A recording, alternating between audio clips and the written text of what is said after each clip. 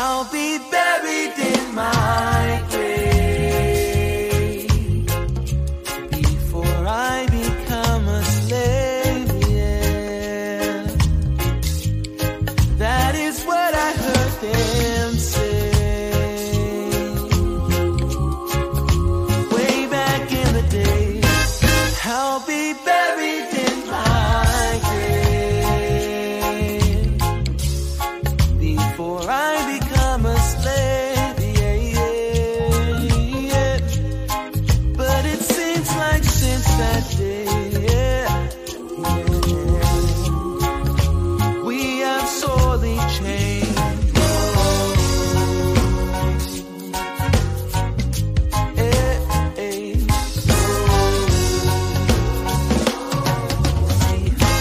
I'll be buried in my grave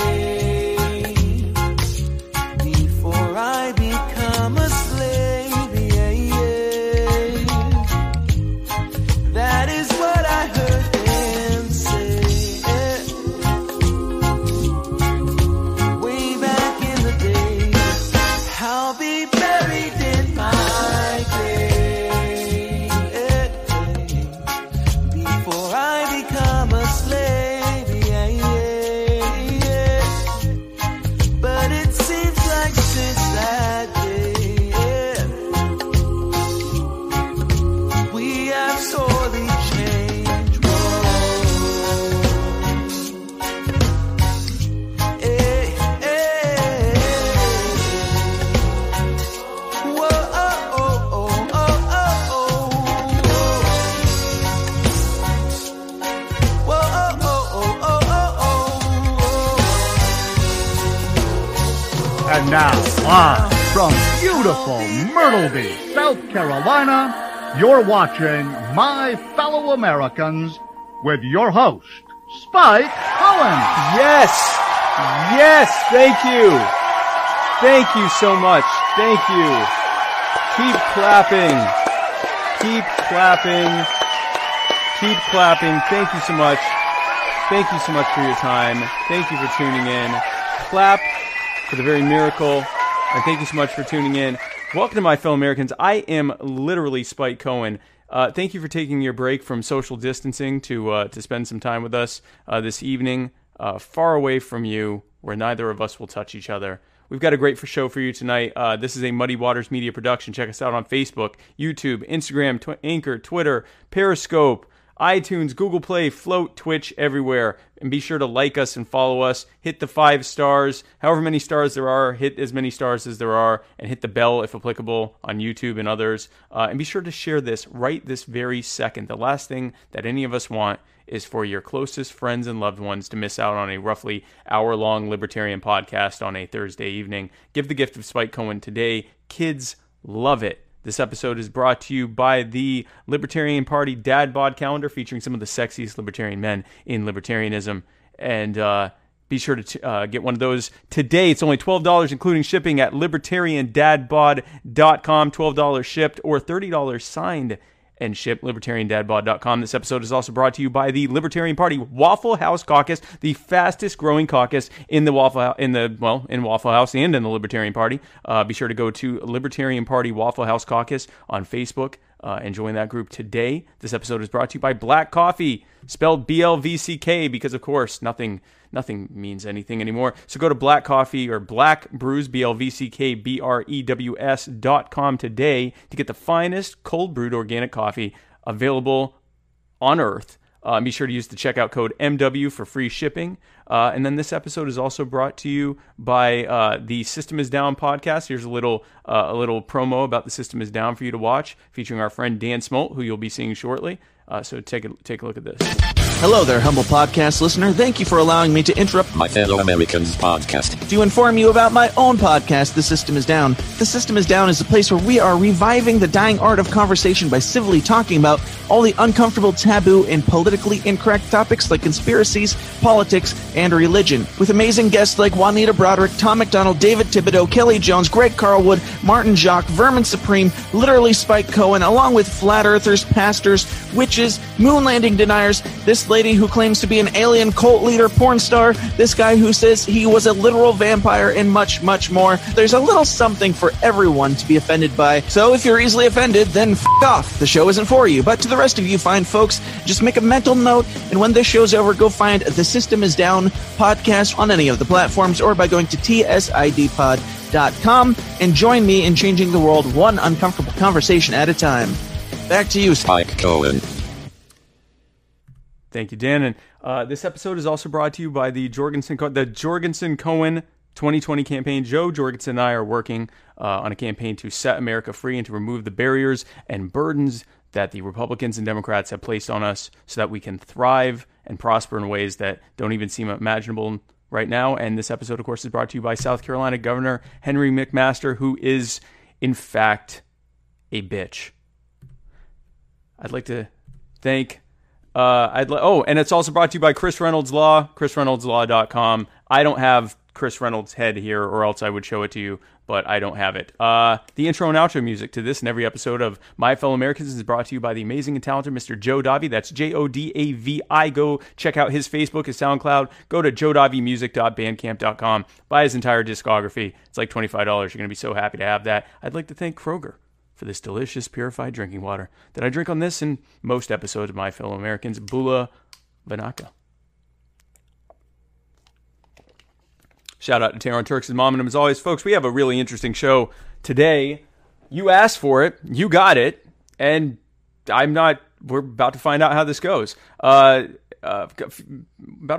2 weeks ago now, I had some fans and followers reach out to me and say, "You better debate Trapped." And I thought, why? What is happening right now? And so I did. I Googled Trapped Spike Cohen and discovered that yes, there was in fact a beef between Trapped and several tens of thousands of my followers for some reason. And so I reached out to Chris Taylor Brown, the lead singer of Trapped, and decided we were going to have a nice discussion here to talk about the differences between our ideas and policies, the differences between economic nationalism and libertarianism, and probably some other subjects. And I brought on someone to help, for lack of a better word, moderate things and just be able to bring in viewer comments. I think neither I nor Chris are going to be able to keep up with that. So here we are. And so without further ado, I would like to make my introductions. First, here we go. So first, he is the host of the System Is Down podcast and also the head of Goulash Media. He is Dan Smots. What are we going by? Smots? What are we doing? Okay. Smots. Dan Smots. And he is the lead vocalist of Trapped. He is Chris Taylor Brown, who I'm looking at his kitchen right now. Okay. We are you have a beautiful, okay, that's a beautiful kitchen. Gentlemen, thank you for joining me, this evening. Yep. Thank you for having me, Spike. Pleasure to be here. I'm like super excited to hear, what a libertarian, the main soul of a libertarian United States administration would look like, knowing that a lot of libertarians would just want to be left alone. Right. Well, that is the core of what libertarians. The main core question I have is, how do you do that? Because it's almost an oxymoron. It's like, why is that? You're gonna be a huge government and have power over a huge amount of people. And at the same time, you're going to figure out how do you not have that power? Well, that's actually not the. It's like they take more power and more power every 4 years. Well, and that's the problem, and that's what we seek to do, is actually get into positions of government so that we can start undoing that power and undoing the bad centrally planned policies of the Republicans and Democrats, so that we can go back to something more intentioned, which is the giving that power back, taking it away from the politicians and the bureaucrats and the well-heeled billionaire cronies who have bought and paid for them to be in office, and give that power back to the people where it belongs. How would you guys? I think the main crux of all that is, how do you deal with the percentage of our country that they don't have the skills and education that's really going to make them the kind of money they're going to need without getting help.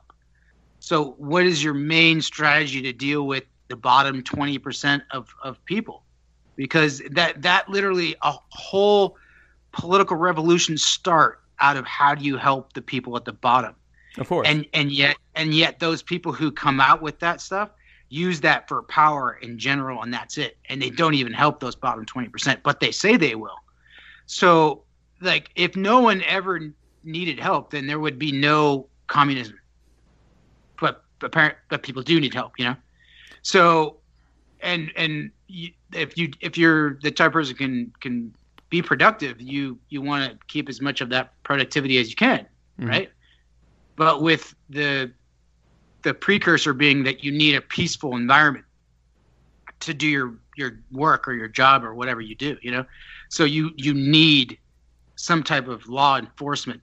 So right there, you have to give up a certain amount of freedom.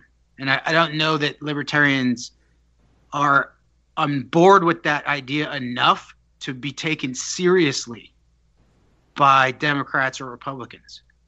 And that's just the way I look at it, you know, and I'm not trying to be like, you know, rip on anybody, but it's just what I've seen that libertarians want is more of a idealistic, you know, utopian pipe dream kind of thing. No, what libertarians want is to dismantle the reason that the people are in the bottom 20% to begin with. So, for example, I've gone around to housing projects, liberal arts colleges, technical colleges. I've talked to people of all different stripes, most of them on the lower rungs of the economic ladder. And what I've heard over and over again is the problem isn't that they have a lack of skills or ability to get ahead. The problem is that, you know, when we tell them to, for example, pull yourself up by your bootstraps, what we don't tell them is that the bootstrap license costs anywhere from $20,000 to $100,000. So, for example, when I went to housing projects and I talked to people there, everyone had a side hustle. Everyone was trying to get ahead. The problem was that if they wanted to get ahead, the Democrats and the Republicans had put occupational licensing and other regulatory burdens and taxes in place to make it functionally impossible for them to be able to legally be able to do well. Hold on.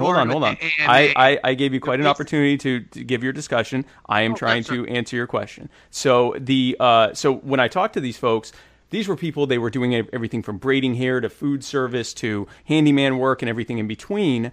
And it was illegal what they were doing because they couldn't afford the licensing. These were licenses and regulations and burdens that were put in place by both Democrats and Republicans and enforced by the militarized police state that they put in place. So when they saw the police, they didn't see people that were protecting them or keeping them safe or helping them. What they saw were people who were making sure that if they ever got ahead too far and actually were able to get out of housing projects and able to get out and thrive and prosper, they would be put right back down where the cronies and the bureaucrats and the politicians wanted them. So going to, when you say what libertarians want is to simply allow people to have their power back and to have their property and their rights back so that they're able to actually thrive. And of course, people are still going to need help, which is why we think that the Republicans and Democrats should stop making it illegal to feed the homeless or to help addicts or to do pretty much anything else without spending tens or even hundreds of thousands of dollars in various compliance costs to the local states and in some cases the federal government. What a lot of people don't realize is that...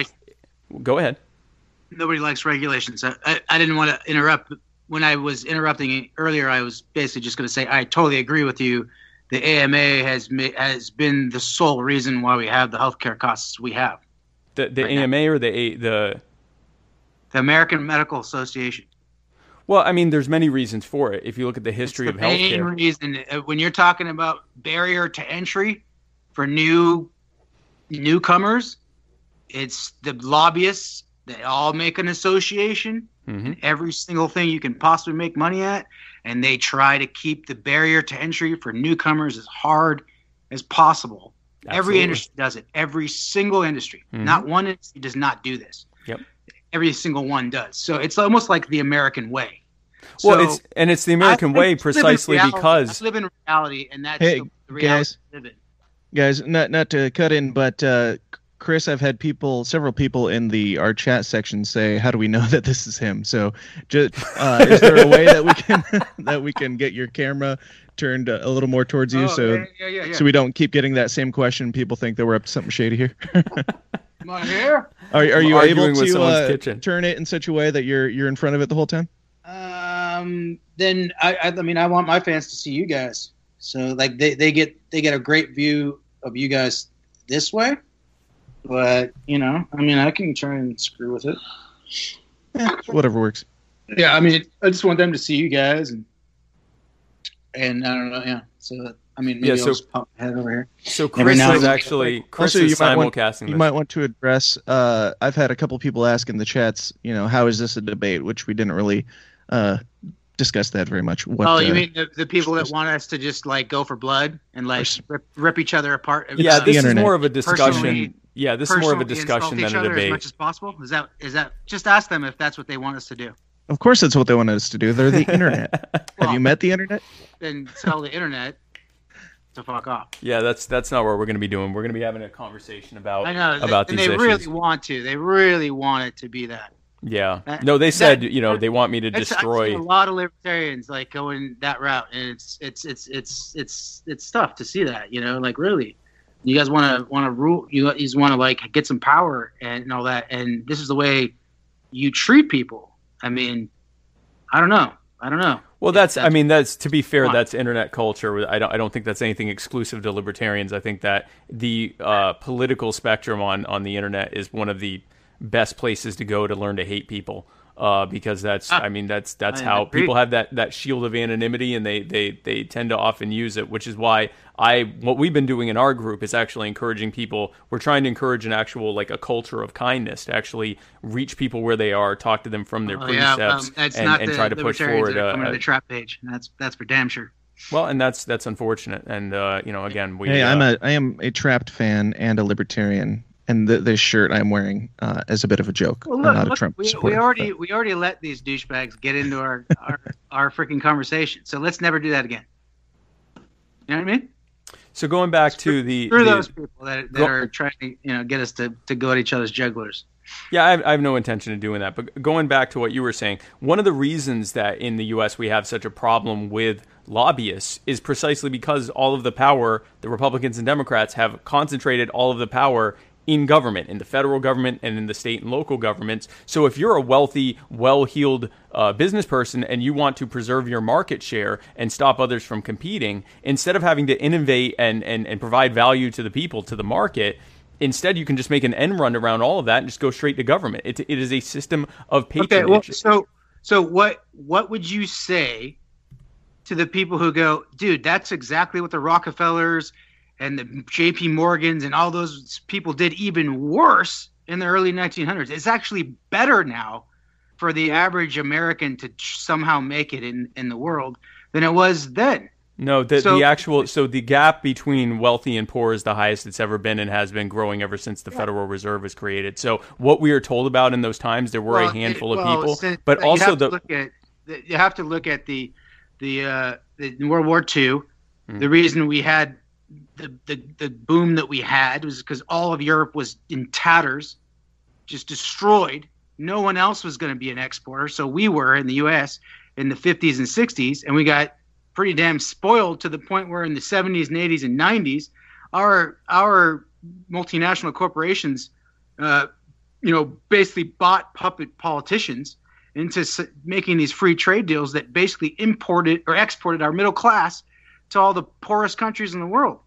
No, so this is actually a trend. Yeah, so this is actually a trend that's been going on long before then. It actually started with the Federal Reserve and the income tax. 1971 is when it started. No, it started in 1913. It started with the Federal Reserve and the income tax. Two things happened after those were implemented. One is that we had a war with World War I that happened the next year, and we've been at war ever since. And the other thing that happened is that we have had constant inflation during that time. And then the other thing that's happened is that we have had a system of patronage that has happened where lobbyists have control of government at the top.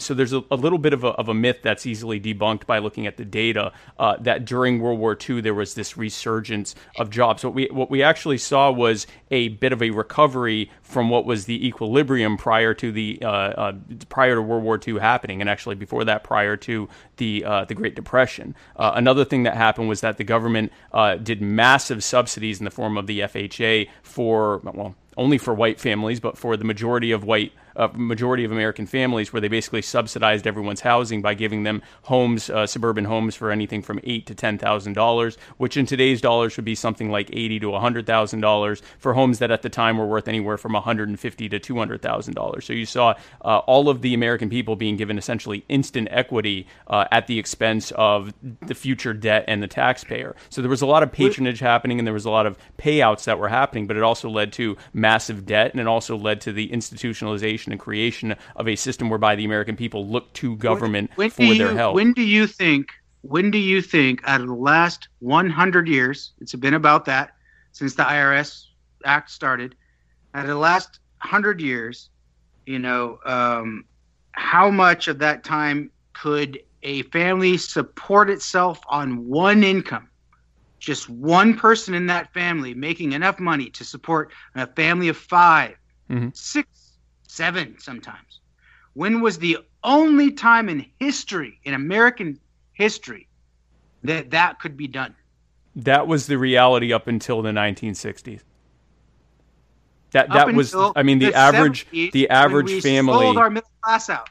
But see, again, that was what destroyed our middle class. This is factually inaccurate. Nothing So this else, is actually because 50s and 60s were great, weren't they? No, but they weren't great. That's what I'm trying to explain to you. So it is a historical myth that is easily debunked by data that demonstrates that the reality for those families, for the average American family, prior to it ended in the 60s.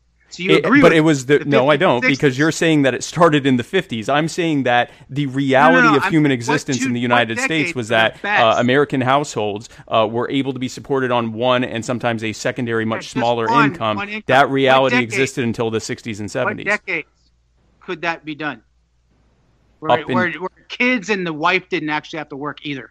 Up until the 60s, but it didn't start in the 50s. The 50s were simply a continued. I'm saying the 70s screwed us with the trade deals. No, what I'm saying is that this was something that started long before that, and it was a trend that continued on even through the 50s, which you're telling us was a great heyday period. Explain that trend. What other than the free trade deals would have caused that? The free trade deals were actually a net contributor to the American household. They were able to actually afford products again. It wasn't trade deals that caused the problem. The problem were the regulations and the burdens and barriers and taxes that were put in place as a result of a larger and ever-increasing government at the level with the Federal Reserve and the income tax. Are you a globalist in trade, Spike? I am a supporter of people being able to trade with whomever they want. I'd like to go back to your free trade globalist. I am in favor of people being able to trade with whomever they wish. I don't think that government has any business telling you who you should be able to trade with. So we're huge disagreement on that. We are. I'm driven by data. Not by emotion. You know that China totally engages in mercantilistic, and so does the United States. I mean, you're complaining that our corporations use our government to aid themselves. Absolutely. Which is totally what China does. Even more, maybe 2 or 3 or 4 or 5 times more. I don't know exactly. I can't quantify it exactly. Way more than we do in the U.S. Yep, absolutely. So we're actually we're trying to fight a global trade war against a country, and we're trying to use ideals as to why we shouldn't do certain things. This is a fucking war, dude. It's not. So what we have is we have corporations that have created regulations that have made it damn battleground, dude. Okay. That's not going to be good for American people. No, so you're describing a war on the wrong fronts. The front is with the cronies that have created the laws. War. So you can do that. A real war. You can definitely do that on your side, but when everybody's talking, we can't hear either of you. So try your best to take turns. Yeah. So. Again, so what we have here is when cronies have created these regulatory burdens and these taxes and all of the barriers that they've used, that they basically use the government to create, they have made American labor and American doing business in America increasingly unaffordable. I don't disagree with at all. That's good. So as I was continuing, what happens as a result of that is they then take their labor and their jobs and their headquarters and move them over to dictatorial regimes across the world, and then they allow and they create relationships where they're able to use basically sweatshop slave labor and then import those goods back here. Trump is actually doing something to reverse that. He actually hasn't. So the trade deficit has gone up over 150 billion. So you can do that on your side. What Trump has actually done is increase the trade deficit by roughly $200 billion since he's been in office, because what we are told is economic nationalism actually doesn't work. They don't work. Economic nationalism is really just a doubling down of the failed government policies that have made American labor and American businesses unaffordable and have allowed the multi-billionaire cronies to simply move their bases of production to places where they have left it affordable and then importing it back here. Tariffs don't do that. But what tariffs do, but they don't. But what tariffs do is they raise the cost of the goods and services that we buy. So, but again, that's not what they do. When we introduce new taxes, which is what tariffs are, when we put a new tax on something, we simply make it unaffordable for Americans. It doesn't make doing business here affordable. It just makes it more unaffordable to do it over there. So you're screwing over the American consumer as a result of it. Spike? There was none. Inflation has been an average of 3% in the last 3 years. Here's the problem, Chris. I need you to use data. So if you're saying things that are factually inaccurate, I have to correct you. So the inflation rate in the last 3 years has been roughly 3%, which is roughly with the national average. He's also increased the national debt he is slated by the end of this year to have increased the national debt by close to $10 trillion. Let's talk about trade here. Okay, well, let's talk about trade. Donald Trump has increased the trade deficit by $200 billion since he's been in office. Tell us why that's bad. Tell us why that's bad? Yes. Tell my fans why that's bad. A trade deficit is reflective of where goods and services are flowing to and from. The problem isn't the deficit itself. The problem is the fact that under Trump, as well as under Obama and Bush and everyone else, American labor and American businesses continue to become increasingly unaffordable. You're looking at the wrong problem. The problem isn't them moving the jobs overseas. The problem is the regulatory burdens that were put in place that made it where that was a better way to do things in the first place. If you remove those burdens and those barriers and those taxes, not only won't it be affordable, more affordable to bring the jobs over. So then let's do that. You're talking about fixing a problem by increasing taxes. That's like saying that we should fix the healthcare problem in this country by putting the government in charge of healthcare. Where we agree, and we agree on a lot. So absolutely. So here we go. So basically, so regulations suck. The government doing anything sucks. So let's just admit that. If they do anything, it's going to suck for the individual. But that's because a government is a group thing. A government is how do I preside or govern over a lot of people. So the individual is not going to matter as much. It's just the way it is. Sorry. Right. So knowing that, we go, how can we have government do what is necessary to be powerful, to be a powerful country? And that gets a lot of benefits with it too. How can we do that while giving the individual as much freedom as possible? That's what I would imagine is your position. No, my position is you were starting good there. My position is because government is bad at doing things, we shouldn't look to them for solutions. We have seen what the government solution here is. They're the ones who protect our lives. Except they don't. You just said that they don't. They don't protect our lives. They don't protect our livelihood. What they do is create barriers and impositions and laws that make it harder for us to prosper and thrive. They are the problem. The cronies that leverage them are the problem. They aren't our solution and they aren't our protector. Okay, so just tell me here. Okay. Say Mexico wants to come kill us. What happens? What happens is that they get stopped by us. If Mexico wants to come kill us, why? Okay, why? What? Where are these Mexicans that are coming? Where is this Mexican army coming to kill us? Using an analogy, bro. But because I could say, what if the freaking Meekmoks come from the sky to kill us? It's absurdity. There's nothing. If aliens attack us, what are we gonna do? Okay. We're going to use our army, right? As you said, we're talking about trade, but again, now that we're talking about the Mexicans and the aliens coming to kill us, at least say government does one thing, and that is protect us from outside threats. If they do anything, it's that one thing. I mean, they've failed at that as well, but the bottom line is, even putting that aside, guys, hold up. When you guys are both talking, nobody can hear either one of you, so there's really no point in overlapping. And this isn't a debate, obviously, but I do have a bell here. If we need you're the man. You're talking over time. You want to use the bell?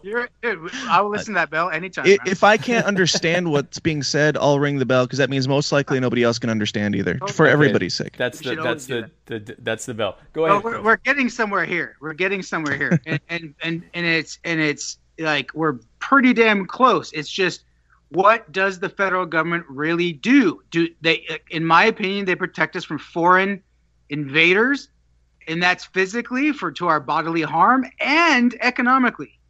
Just as important. You choosing to buy something from Walmart that is made in China is not an invasion. That is you engaging I think that is against your fellow American. Like, you've never I am certain that I am looking at your kitchen right now. At least 50% of what I'm looking at in your kitchen is made somewhere else. So are you going against your fellow Americans by I mean, again, I'm looking. I literally am. I'm going against my fellow Americans to do things, and because I don't know of any, if there's an American speaker maker, I'll buy from them. I honestly, before at Yamaha, but I don't know of an American speaker system. So then let's make that a reality. Let's get rid of the regulations that make it where it can't happen. Tariffs. Okay, so hold on a second. Hold on. I want to give you an analogy here. Just let me give you an analogy. Let's say that, there are two lemonade stands. Okay, no, hold on. There's two lemonade stands. So there's a lemonade stand right here in front of me, and there's a lemonade stand a mile down the road. And so I put a bunch of taxes and burdens and barriers on this lemonade stand that make it so that their lemonade that used to cost 10 cents now costs $1. And the lemonade down the road costs 20 cents. And I go, I'll fix this. And so I put a 90-cent tariff on that. So now the lemonade over there is $1.10. That didn't make this lemonade any more affordable. It just made that lemonade slightly more unaffordable, which means everyone that's having to consume lemonade is now paying 10 times more, actually more than 10 times more than they'd be paying if I just got the hell out of it in the first place. And that's the point. Government makes things unaffordable more than the rest of the world. Little Susie would be doing much better if I hadn't made her lemonade so expensive in the first damn place, which is my point. If I simply got out of the way, if government simply got out of the way, there wouldn't be a need for tariffs because the consumer wouldn't be getting screwed over in the process. I agree. Can I say one thing? I agree with you. And let's go back to your Chinese kitchen. Let's do the trade deals my way. But there's no need for it. No regulations inside the United States, and then the only regulations outside the United States is how bad is this country going to fuck our middle class? Except there wouldn't be any need for it. The middle class is getting screwed by the regulations. The trade is simply a natural reaction of the market to the fact that it's okay. But again, if it's it's not more affordable to have work done on the other side of the planet and then brought here in tankers. That's not an efficient way of doing things. It's only more affordable because of the regulations that the Republicans and Democrats, including Trump, have put in place. Yes, it is that. Is way low in the Philippines. But that's way offset by the cost of importation. All right, we've got a comment from XB Passive.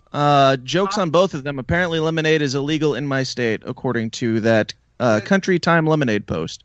Just thought I'd weigh in with that. Cost of living. Can we talk about that? Cost of living? We can. It's offset by the cost of importation. And in China and then Mexico and different cheap labor sources. Can we talk about the cost of living in those places versus the United States? Yes, we can talk about the fact that it is offset by the cost of importing it back here. There's no cost savings happening from making something. Even close, dude. It is. You're not. This isn't being driven by data. We redid NAFTA. Do you think it will help at all?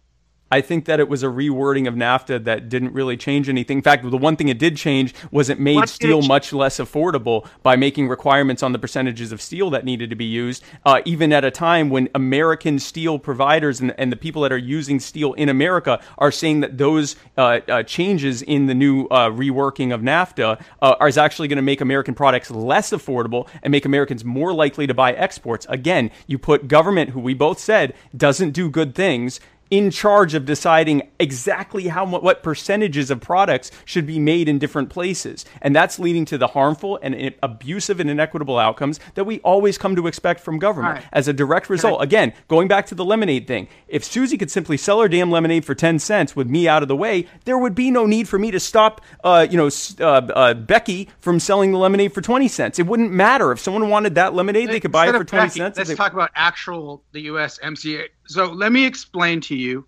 why we even did the UCMCA.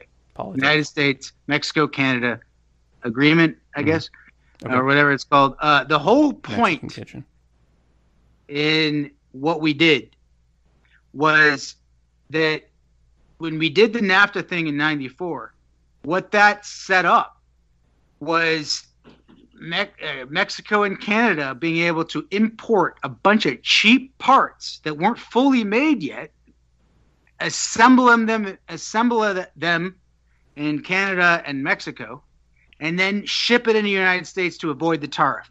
That was an unintended consequence that happens all the damn time in federal government. And boy, was that loophole used to screw American workers, to screw the American middle class. The barriers screwed the American worker. The whole point that they were even making it overseas in the first place and making it in other countries is because of the barriers here. If I make something unaffordable to do here, and then people do it somewhere else instead because it's unaffordable to do here, that's my fault. Cost of living factor in? What is in Canada? Cost of living for the workers? The cost of living in Canada is almost the same as here. That's not the problem. The problem in Canada isn't the cost of living. The problem in Canada, the problem here compared to Canada, is that the taxes are higher here. The corporate taxes are higher here. The various business taxes that are in the U.S. are higher than in Canada.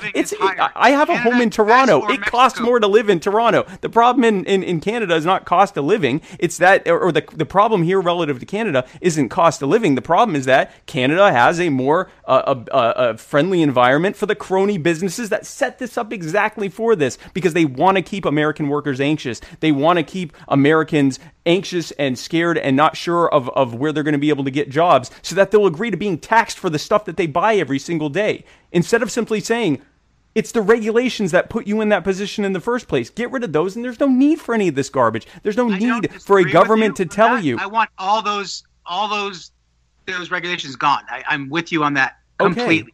But you're going to tell me, you're going to sit here and tell me that if I want to open up shop in China, I can basically have 20 workers making my stuff versus one worker if I open up shop in the United States. The disparity is not that high. You're telling me that has nothing to do with it? I'm telling you that, first of all, the disparity is nowhere near that high. It's not 20 to 1. And second of all, I'm telling you that once you it's there. I'm telling you that what the actual disparity, which is more like 3 to 1, is more, or 4 to 1, is actually offset.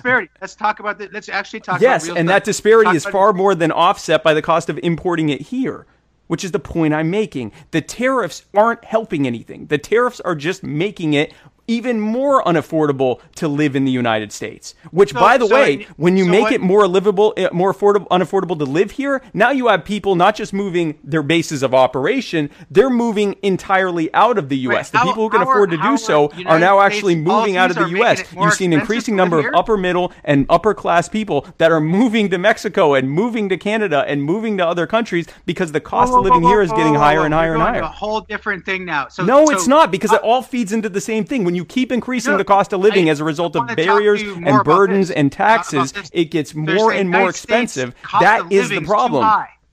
What's that? You're saying the United States cost of living is too high. I'm saying that government has driven up the cost of living in the United States to unlivable levels for an increasing number of people, yes. Okay, so what do you think in 3 big policy moves that the United States government could make, like how Trump did, just gutted regulations overnight? You had to have loved that. When he first took office, it was largely window dressing, and it led to a net increase in regulation. You realize there are more regulations in place now than when Trump came into office. He's not doing anything but the globalists, what they want. I'm saying that he is continuing the trend that has been going on with Republicans and Democrats. The difference is he fed populist red meat to his base. That trend is screw the middle class. It's screw everybody, but especially, yes, the lower and middle classes, absolutely. Who could actually have good jobs, and then, got those jobs sold out to other countries. Yeah. That's who I care about mostly. Then why are you pushing for policies that led to their getting screwed over in the first place? Okay, so when economic nationalism is part of a larger left-right rope-a-dope that the American people are exposed to, where they are told that, the government's fighting for you against the globalists, and we're going to put all these regulations in place that are going to stop them. And the American people go, yay, help us fight the globalists. And then they put these regulations in place that makes things even more expensive. One at a time. So, settle down. Yeah. Go ahead. So the free trade thing is a big deal for me. So when you have rich country A, America, and poor country B, China, and they do a deal between themselves where neither of them are going to charge tariffs, and actually China's actually going to charge way more tariffs than the United States, which I'll ask you about later. What do you think is going to happen to the rich country's middle class? If they've put barriers in place that made it unaffordable to do business, you're setting a question without putting all the factors in. This free trade deal. That's it. This free trade deal, absent barriers in the U.S., would not make a big difference because it would simply allow people to be able to trade freely as they wish, but it wouldn't lead to this massive suck of jobs and labor and investment from the U.S. into China if it wasn't for what led to that and to what caused that to lead to what we have in the first place, which is those barriers and burdens and taxes. We're only talking about, we're isolating basically one point here, and it's rich country A. Yes. There's a free trade deal with poor country B. What happens to the country A's middle class? What happens theoretically? Nothing. If there's no burdens and barriers in place, nothing happens. You're pretending that hold on. I'm answering your question.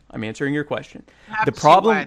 Hold on. I am answering your question. The problem with your question is that it presupposes that the only reason that the trade is leading to the jobs going from one country to another is just because they're richer, and we have. Yeah. No, we have multiple studies demonstrating that is not the case. The problem is the barriers and the burdens and the taxes that are in place here. The cost of living difference, which is nowhere near what you're trying to say that is to what 20 to 1. It's nowhere near that. It's like 4 to 1 or 3 to 1. That is more than offset by the cost of bringing it back over here. And so no, you can do that on yours. What is happening as a result of that is that we are, because of those barriers and burdens that are being put in place, of course they're moving somewhere else. But that thing would not be more affordable if we had simply removed those barriers and burdens and taxes here. And that's the whole point. We both want the same thing. The difference is that I'm attacking it from its source. You're attacking it from its consequence.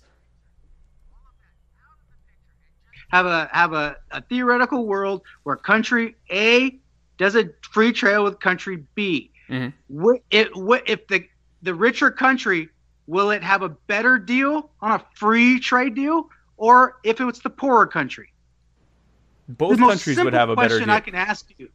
No, this is the most simple question I can ask you. Yes, and absent those barriers, they would both have. It would be good for both people. There's no. It would not be a zero-sum situation. It would be equal for both middle classes of both countries. One is going to benefit a lot more than the other one. Absent those barriers, no. Absent those barriers, what can be done better over here and what can be done better over here people would be able to do better as a result of that. For an entire country to say, I'm going to do everything internally is not an efficient way of doing things. It is better to allow people to find through a free market of having as many choices as possible to be able to come to the best value that they have. I think we're boring people with this one. Let's go to cops. Let's go to immunity. Okay, yeah, I'll let you lead on this because I don't even know what you think on this. Hold on. I'm the unofficial moderator. I'll ask the question. Care about this a lot. Hold up. I'm the moderator. I'll ask the question. What do you think of cops, guys? Go ahead. I'll let Chris start. Okay, I think cops are our last line of defense between us and pure anarchy, and just them being there is a huge deterrent. Massive. In China, they have 5 million soldiers that fight their wars, and most of them are inter-country policemen. So because they And have a that's lot good? of freaking people there. Wait, are you saying that's good? No. I'm not saying this is good. Oh, okay. But it is, bro. Okay. So that's what they have. That's not good at all. Okay. Where was I at? I totally forgot what I I was talking about before you were saying the police. The police. Our police. Yes. Okay, great. So our police, yeah. So if you don't have police, it's a free-for-all. Craziness. So, and we know 1% of our population is going to be psychopaths. They don't care about rules. I guess psychopaths and sociopaths are the same thing. Maybe some are more violent than others. I don't know. But 1% of the population is just not going to care about your rules. They're just not. And that's why the other 99% doesn't understand that. So you got this group of people who are willing to fight against that 1%, and the other 99% are like, screw that. I don't want to deal with that. Because just a few people can make a whole community's life really a pain. That's what these cops are willing to do that, and that's why they get more than the average American. Okay, so I just on the same level. I just told you why I think they're on different levels. Okay, so I just want to make sure I understand what you're saying. You're saying that the flack that police are getting is because they're getting flack from the people that they are protecting the other 99% of American society from. That's where that's coming from. I think that they're protecting 99% of society, and the mainstream media convinces half of those 99% that cops actually are not protecting them. That's what I think's happening. Okay, you don't think that the data showing disparities in use of force and sentencing?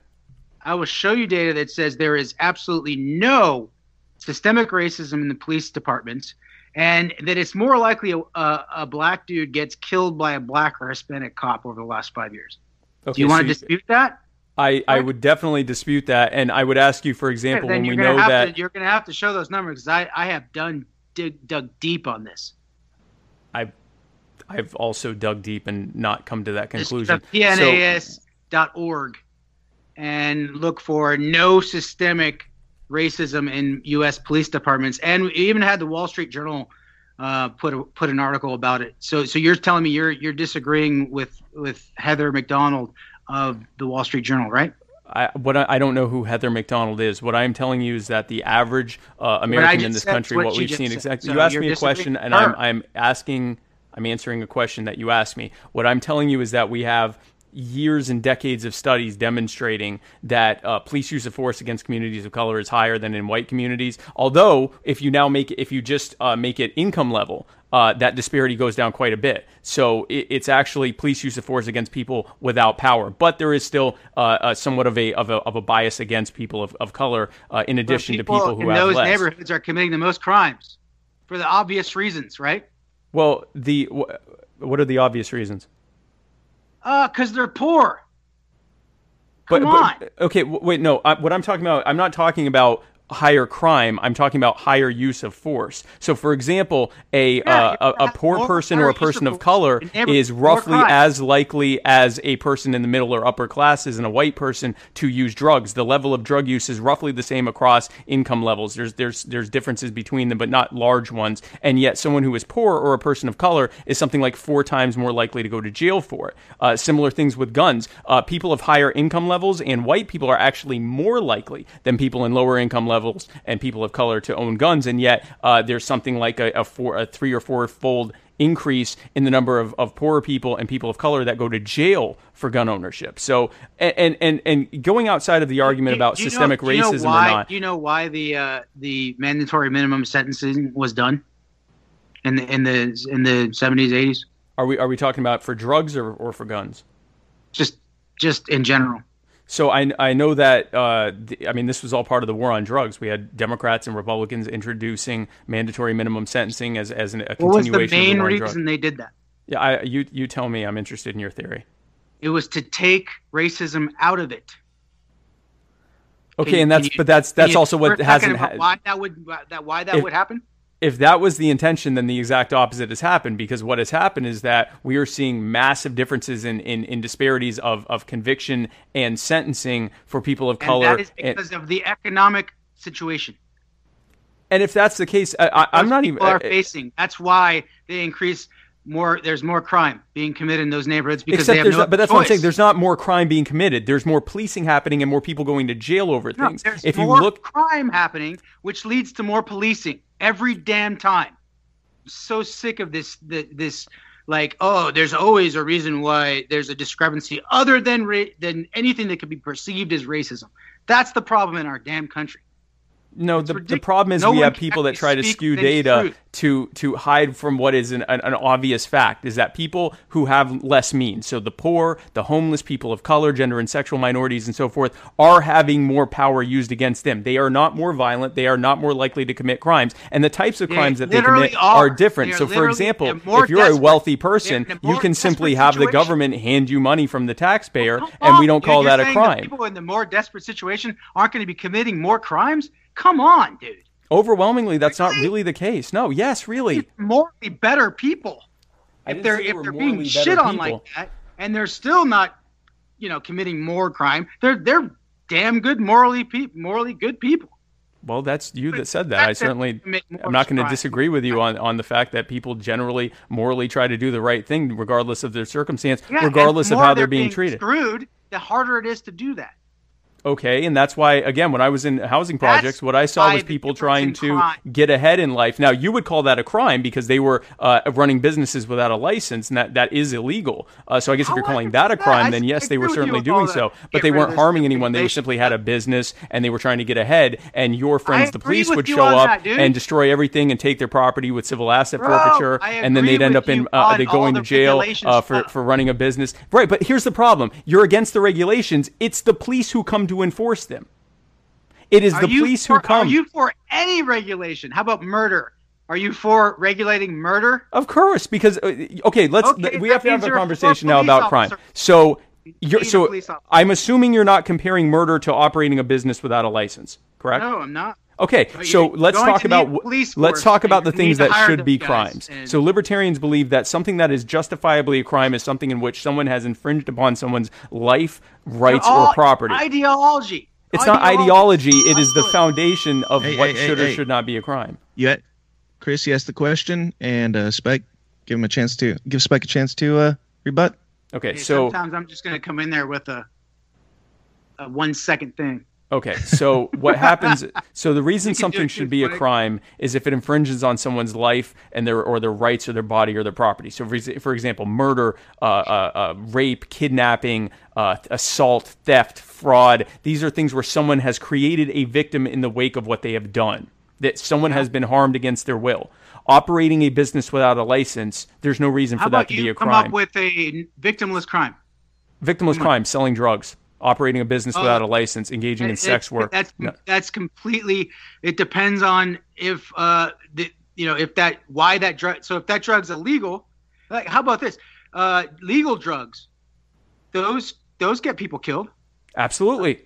We're talking freaking opiates. If someone chooses to put something in their body that kills them, the person that sold it to them didn't create a victim. In the same way, if I sell someone paint and they choose to drink it and die, the gang violence. The gang violence. The gang violence is a result of the black market that has been created by the war on drugs. So, for example, during Prohibition, alcohol, which is now perfectly legal, you can go to a store and buy it, or you can go to an ABC store and buy it. Back during Prohibition, it was the gangs and the cartels who did it because they put that market in the black market. They gave that market to criminals and gave them a way to enrich themselves. So, by ending the war on drugs, go ahead.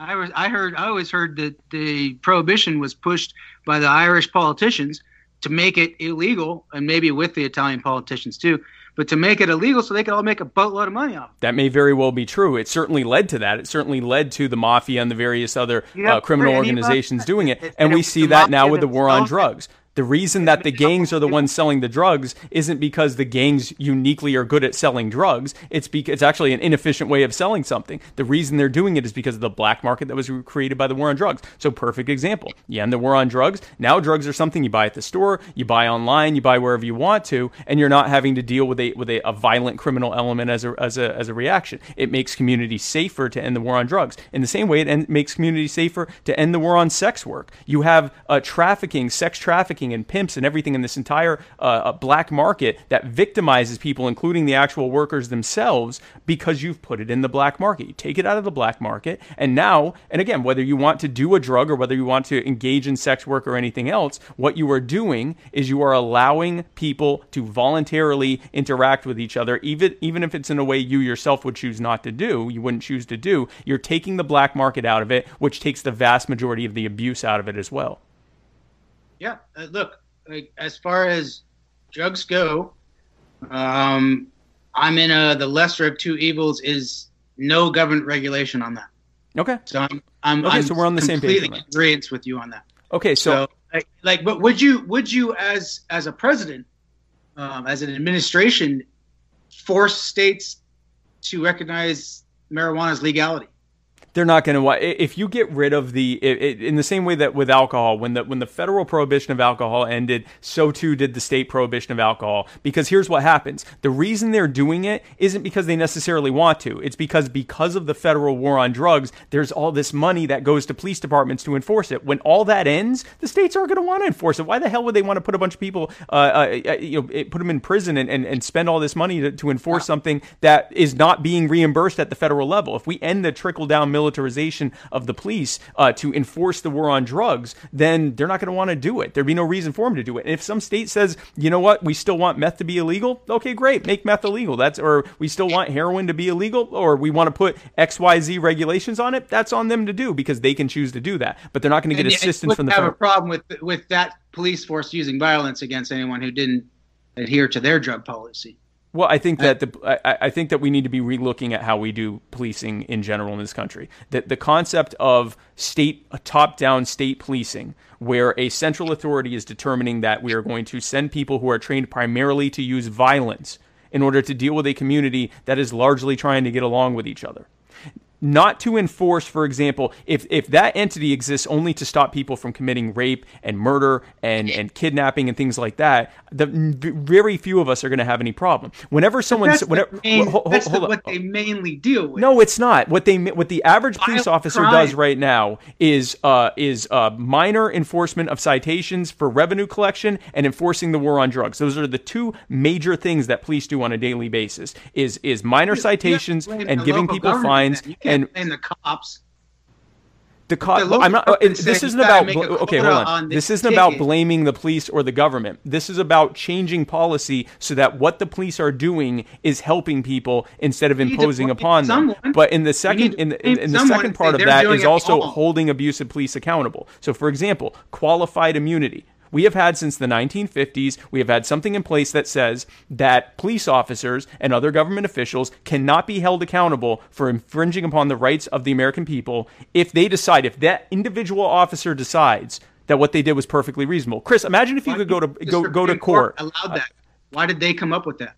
To allow police to infringe upon the rights of civil rights protesters. That is what started it. Chris, imagine if you could go to court. People, man, right? Chris, imagine if you could go to court and you could say to the judge, Your Honor, I know I committed murder, but I think what I did was perfectly reasonable, and they dropped the charges. That's qualified immunity. Qualified immunity is what allowed Derek Chauvin to 17 other times infringe upon the rights of American people, including some wrongful death cases. He may have murdered people before he killed George Floyd. Why is the Supreme Court letting them do that? The libertarians are all about the Supreme Court's supposed to use the Constitution. What is in the Constitution that says that they can't do that, one, and why, two, is the Supreme Court going against what the forefathers, I would think that libertarians think that they meant for policing law enforcement, right? It was a terrible and egregious decision and has been moving forward from the 50s. They strengthened it in the 60s and 70s and 80s. Most recently in 2001, they added even an additional increase on qualified immunity, saying that even if it could be shown that the person that the officer violated the rights of the people and that they couldn't possibly be seen as reasonable, they can't be held accountable unless that exact same thing had already happened in that exact same district. These are terrible decisions from the Supreme Court. You have no disagreement with me on that. Okay, so what do you say to people who say, well, if we do what you want, Spike, cops are going to be afraid to act, and that means they weren't afraid to act until the 1950s. And if Spike had not gotten his way, maybe that cop would have taken the other guy's life, and your life wouldn't have gotten taken. No, those people. Police were not unafraid to act up until the 1950s. So that's easily debunked. At some point, they got afraid to act. Why? No, they're not going to be afraid to act, because what they're going to be afraid to do is infringe upon people's rights. They're not going to be afraid to act in the reasonable course of their duties. They're going to be afraid to not be good officers. What qualified immunity allows to happen is for when position. I think it's not just my position. It's the reality of American policing up until the 1950s. There was never a police officer. There was never a police officer that said, "Well, you know what? I would like to stop this person from murdering me or the person that's near me, but I certainly don't want to be sued for infringing upon their rights." This is a canard and a fallacy. This was put in place, and we have the historical evidence to show it. This was put in place to allow police officers and government to infringe blatantly upon the lives and rights of the American people as they were protesting for civil rights. They wanted them to do it more, right? They were protecting them to be able to do it more, yes. Supreme Court, the establishment of the 50s and 60s and 70s wanted cops to feel free to do it more, right? Coming from the post-war period, the Supreme Court was allowing police officers... So what was making it so that they wouldn't do it more?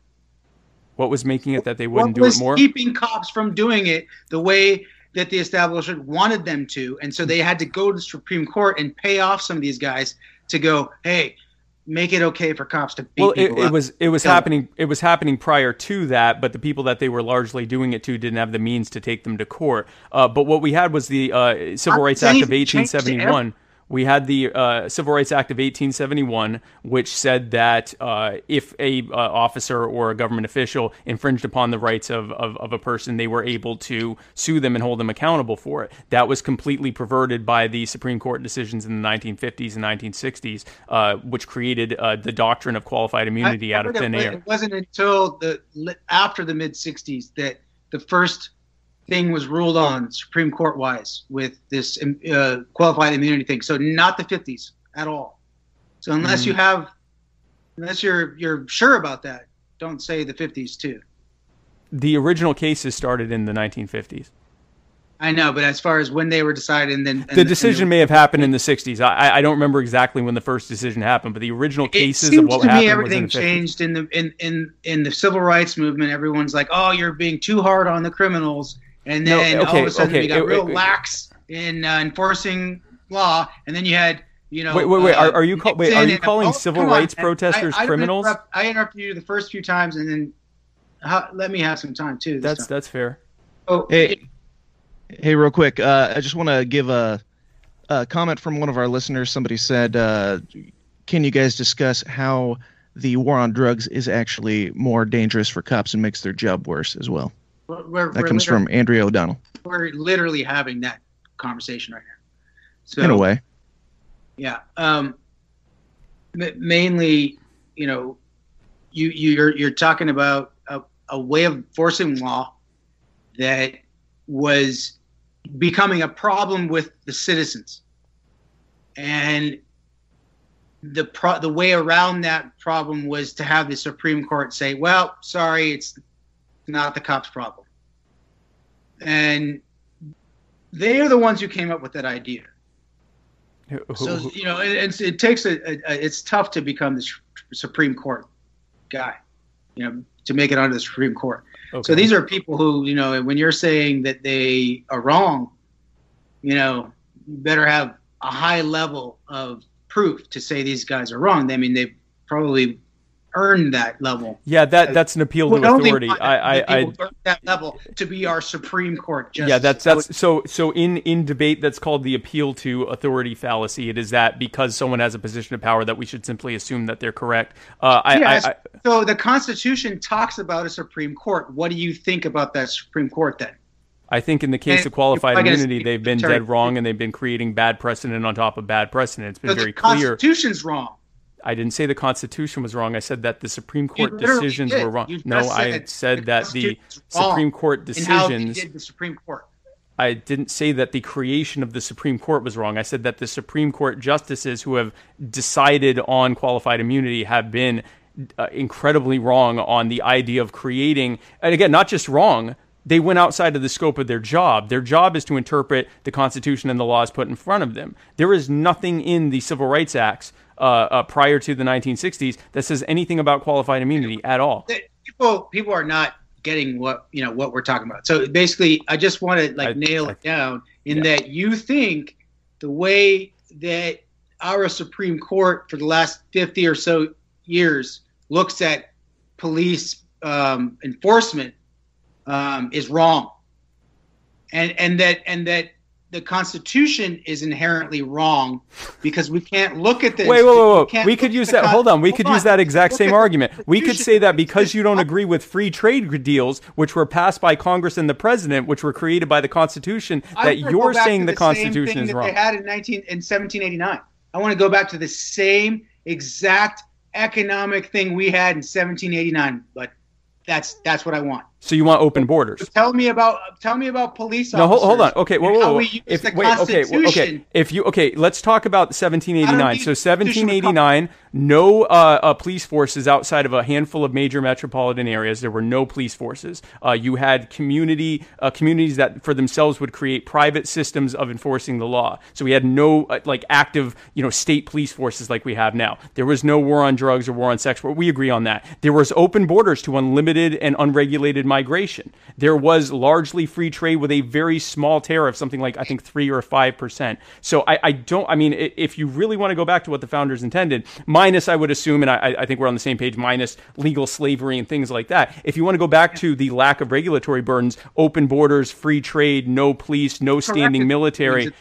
We had no standing military either. So, I just want to make sure we're on the same page. You want no standing military. You want no active police force, state police force. You want open borders, and you want largely free trade. No, what do you mean? I totally believe in National Guard. That's fine. Okay. There has to be a National Guard for each state. And open borders for unregulated, unlimited migration. As far as borders go, I definitely think it's been long enough. It's not the early 1900s. We are a country since the early 2000s, really, that are not going to accept any more people who are not skilled enough to do the jobs we need them to do. Other than that, they're not welcome. Well, they are welcome because people are hiring them en masse when they come here, even facing prosecution by doing so. It should be merit-based immigration. Right. So we had two different conversations. You said they're not welcome, but they clearly are welcome. People are actually harboring them even though they're here illegally and they're risking prosecution. So not only are they welcome, there's actually a high demand for them. You just don't like it. I'm saying the fur that weren't given the legal opportunity to be in the United States? No. Okay, but again, you're saying, so there's two questions here. One is legality and one is whether or not they're welcome. You're saying they're not welcome. They clearly are welcome. Even in the face of laws against it, they're clearly very welcome to the tune of tens of millions of them coming here. They're not welcomed by the United States government. Well, there's a lot of things that aren't welcomed by the United States government. People that are working without licenses, people that are doing business without licenses, people that are trying to thrive and get by, people that are trying to sell things to be able to feed their families are not welcomed by the U.S. government. United States. What's that? You're welcoming every illegal immigrant into the United States. No. I want to end illegal immigration by making it legal. I want to know what you feel about the ones that are here now. I believe that they are welcome by virtue of the fact that they were able to find jobs and housing and everything else in spite of the fact that their being here was illegal. So if there is such a high demand for them that they're coming here in droves and being welcomed by hold on, you asked me a question and I'm answering it. You asked me a question and I'm answering it. Because they are so clearly welcome, who am I to say to these people and these businesses who have chosen to host and hire and house them on their private properties that they shouldn't be allowed to do so? Clearly there's massive demand, and it would be wrong of me to try to tell them who they can and can't associate with. So I certainly would not want to do that. I want to end illegal immigration on day one by legalizing it. Yeah. I mean, that's all I'm trying to get to is it seems like it's open borders with the libertarians. Yeah, what the founders intended. Open to unlimited and unregulated migration, open to trade, open to people being able to come and go as they please because it's none of the government's business where we go. The way you are as a libertarian is the main way? That mostly everyone agrees with you on immigration? Are you saying within libertarianism? Yeah. Do they all agree with you? Every single libertarian, probably not, but the overwhelming consensus among libertarians is that it's none of the government's business where we go. So the same immigration position as Biden? No, Joe Biden wants heavily regulated immigration. What's the difference between you and what Biden would do? Joe Biden was vice president under Obama, who deported more immigrants than any other president, including Trump, in his first term. So that's factually inaccurate. You're saying, how are we different than Biden? I would ask you how Trump is different from Biden, other than the fact he's actually been slightly easier on illegal immigrants than Biden and Obama were. And Obama was together. Okay, yeah. So yeah, use Obama in place of Biden. That's fine. But I would love for you to explain to Trump fans, and there are a lot of Trump supporters here, that how you deal with immigration. So you asked how we're different than Obama. Obama actually deported more immigrants than any other president before him, and hasn't, and Trump hasn't beaten his record so far yet. He should be, though. I don't know why Trump isn't. Maybe he's lying. So anyway, Obama wanted. In fact, it was the Democrats who originally introduced immigration controls with the Chinese Exclusion Acts back in the 1880s, and it was the labor unionists who pushed for immigration controls in the first place. So Republicans and Democrats, there's very little daylight other than their rhetoric. Their rhetoric is much different because they're trying to feed this constant divide between the American people so that they don't step back and realize that there's almost no difference between the two of them. But Republicans and Democrats very much support regulations. They on trade and on migration. They support a massive police and surveillance state on the border and in the border states. They support all of the various regulations that have been created that infringe upon our lives every single day, like Real ID and E-Verify and all of these other things that actually not just to get rid of all that stuff. I just wanted to mainly, say you believe that we should just not have an immigration system. I agree with the founders that it is not dismantle the whole thing. I agree with the founders that we should not be telling people who they can or cannot host, hire, or house on their own properties. We should know who's in our country. Shouldn't know who's in our country? Yeah, we shouldn't know who's coming from where. Of course we know who's in our country because they're here in our country, and then they do business and they do things and they make themselves very known because they want... you do care about an immigration system. So you know who's coming in.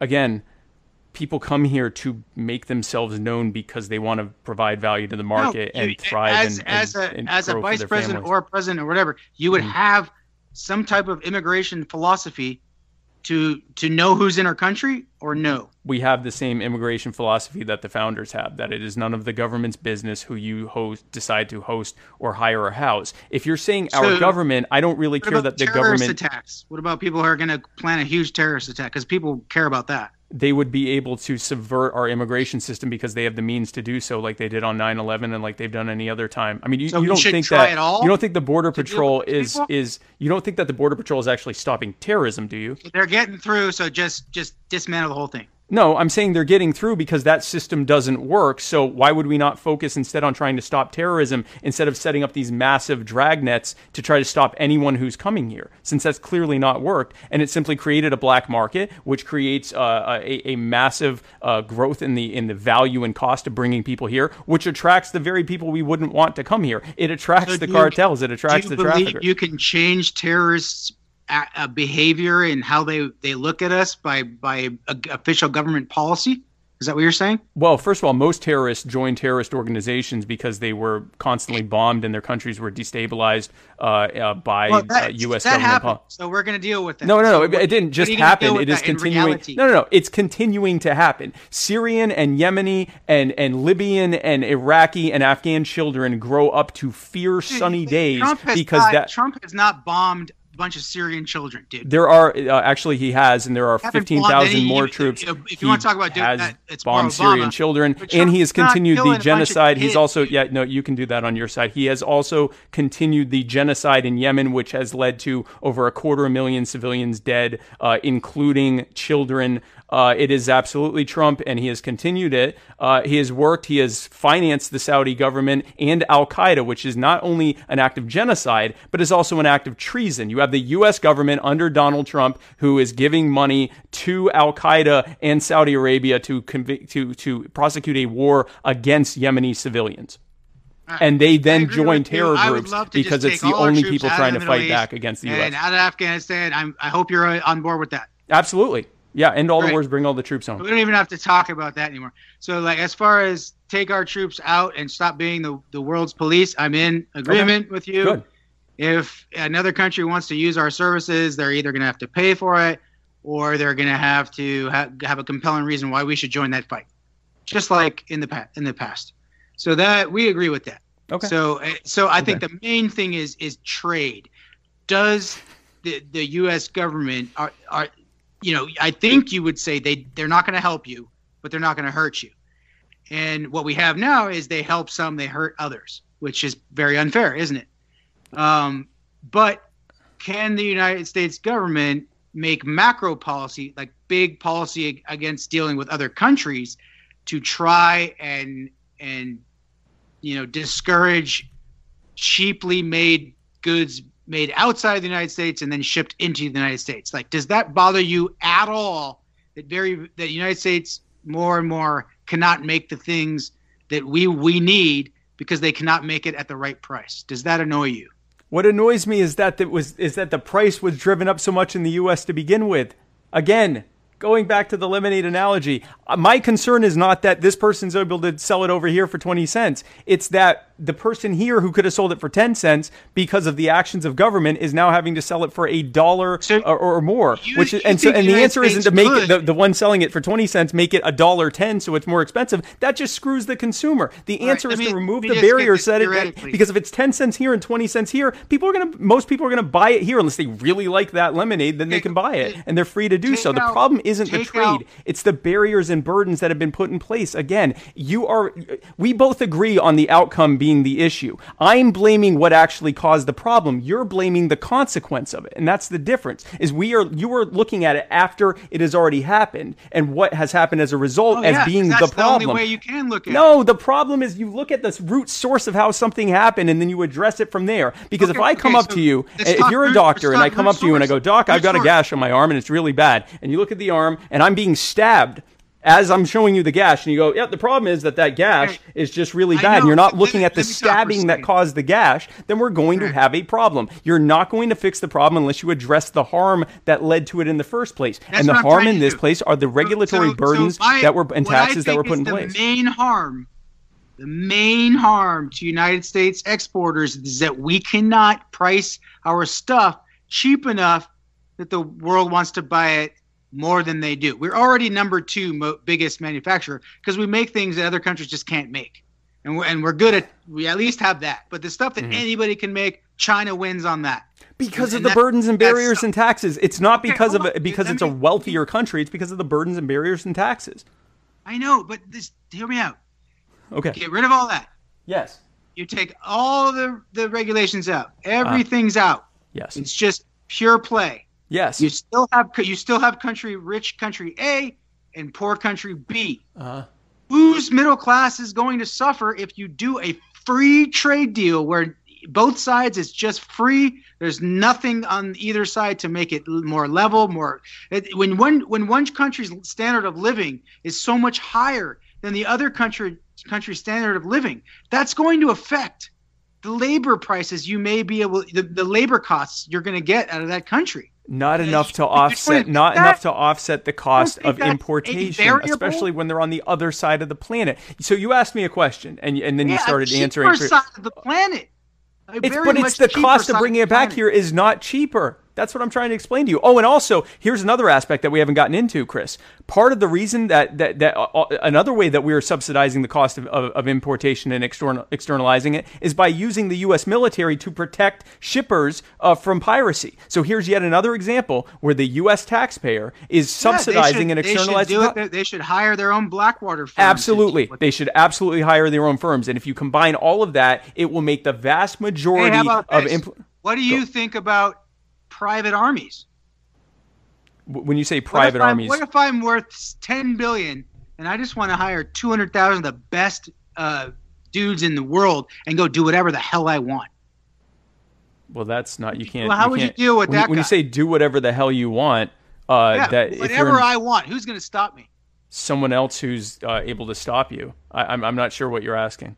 Yeah, where does that line end when it's like? Then here's why you would have governments escorting you across their waters and using their military to do so. Or if their military can't do it, our military. Because if you don't do that, you're just going to get the richest people in the United States to make their own armies, and then we're really going to be screwed. But that's what they're doing right now anyway. They're just making us pay for it. Oh, come on. The wealthiest and most powerful people, hold on a second. The wealthiest and most powerful people in this country are using their own private military that we pay for. This military is not serving us. This military is serving the interests of oil and gas contractors and military contractors and all sorts of various contractors and oil come to us though. The oil would have come to us anyway because it has a demand and a supply. Maybe not. What do you mean maybe not? If someone wants oil and someone has oil and there's a supply and demand, absent any other infringement upon that or imposition upon that, someone is going to sell it. It's not ideal, right? We have a messed up world where it's not ideal. Okay, so the fact that things are not ideal is not a reason to allow for the status quo. And that is one of the oldest canards in the book is, well, things aren't perfect. Okay, things aren't perfect. Let's try to make things better. We talk about a so-called more perfect union. Imagine if the founders had said, well, listen, it's just like this. So we just got to... So are you more of like every man for himself? No. Or the government's going to help the citizens? Neither. I am in favor of allowing people to voluntarily work together in cooperation and competition to thrive and prosper in ways that centrally planned solutions from governments, from the Republicans and Democrats could never do. We as libertarians believe in the spontaneous... Hold on. Nope, you can't do that. The cartel exists as a reaction to black markets that were created by government. All of the things that you are presenting, armies, cartels, monopolists, and everything else could not exist without them being able to externalize the cost of their system to the taxpayer. Operate in the United States because of the National Guard and our military. That's why. I didn't hear the first part of what you said. The only reason the cartel cannot operate in the United States because of our National Guard and our military. They operate in the United States. They wouldn't even have a chance. They literally operate in the United States every day. They make hundreds of billions of dollars a year. Not in the open. They can't take over a city block. They have taken over entire blocks in Southern California and Southern Texas. I'm not sure where you got that perception, but again, tell me what blocks these are and what LAPD is trying to do about those people. Besides getting paid off, not very much. And we saw the same thing during alcohol prohibition. We saw Al Capone take over Chicago. We saw New England taken over by Joe Kennedy. We saw this happen because when you put an entire market in the black market and just put it there and allow the criminal element to take over that entire market, you are giving them tremendous amounts of power and wealth for no reason. It benefits no one except powerful people who wanted to have a corner on the market. And when you remove that barrier, I agree with you on the drug thing. Let's not give any cartels the power. Exactly. But that has nothing to do with the military or the National Guard. National Guard and our army, another militia would rise up, and we'd be under their rules. So the whole point of having a union, a American United States union, is to go, we all kind of agree on, 70%, and to enforce that 70%, we're going to make an army, and right there, that's it. That's all we are at. And so, if you aren't on board with that, you're going to be pissed off. You're going to be an anarchist. How does hold on. How does an army keep us together? Oh, come on, man! It just keeps a tyrant kind of guy from paying his own guys to kill you. But that's what we have. We have tyrants that are threatening to kill us, and we have to pay for it. Well, if it wasn't that tyrant, it'd be another tyrant. So we're trying to at least vote in the tyrant. That seems not to be working, Chris. Do. That's what we do. But again, that seems not to be working. What I would argue for is a system whereby we don't have a tyrant, where you have decentralized the power. Libertarians believe in something called the spontaneous order of human action in a market and a people set free. If you contrast that with the brittle and top-down and inequitable and harmful and abusive outcomes that come from the government centrally planned market, there's no comparison, Chris. If you put the power back in the people, they're going to do way better. So the idea that we have... Why do the mainstream press hate Trump? Why don't they want to keep him in? Fox News doesn't hate Trump. Mainstream press is half of the Fox News hates Trump. Shepard Smith, he hates Trump. Shepard Smith give him all the time of the day to talk all the shit they want about Trump. Yeah, so the two people who own Fox News are the Rupert kids, who are both liberal as you can possibly be.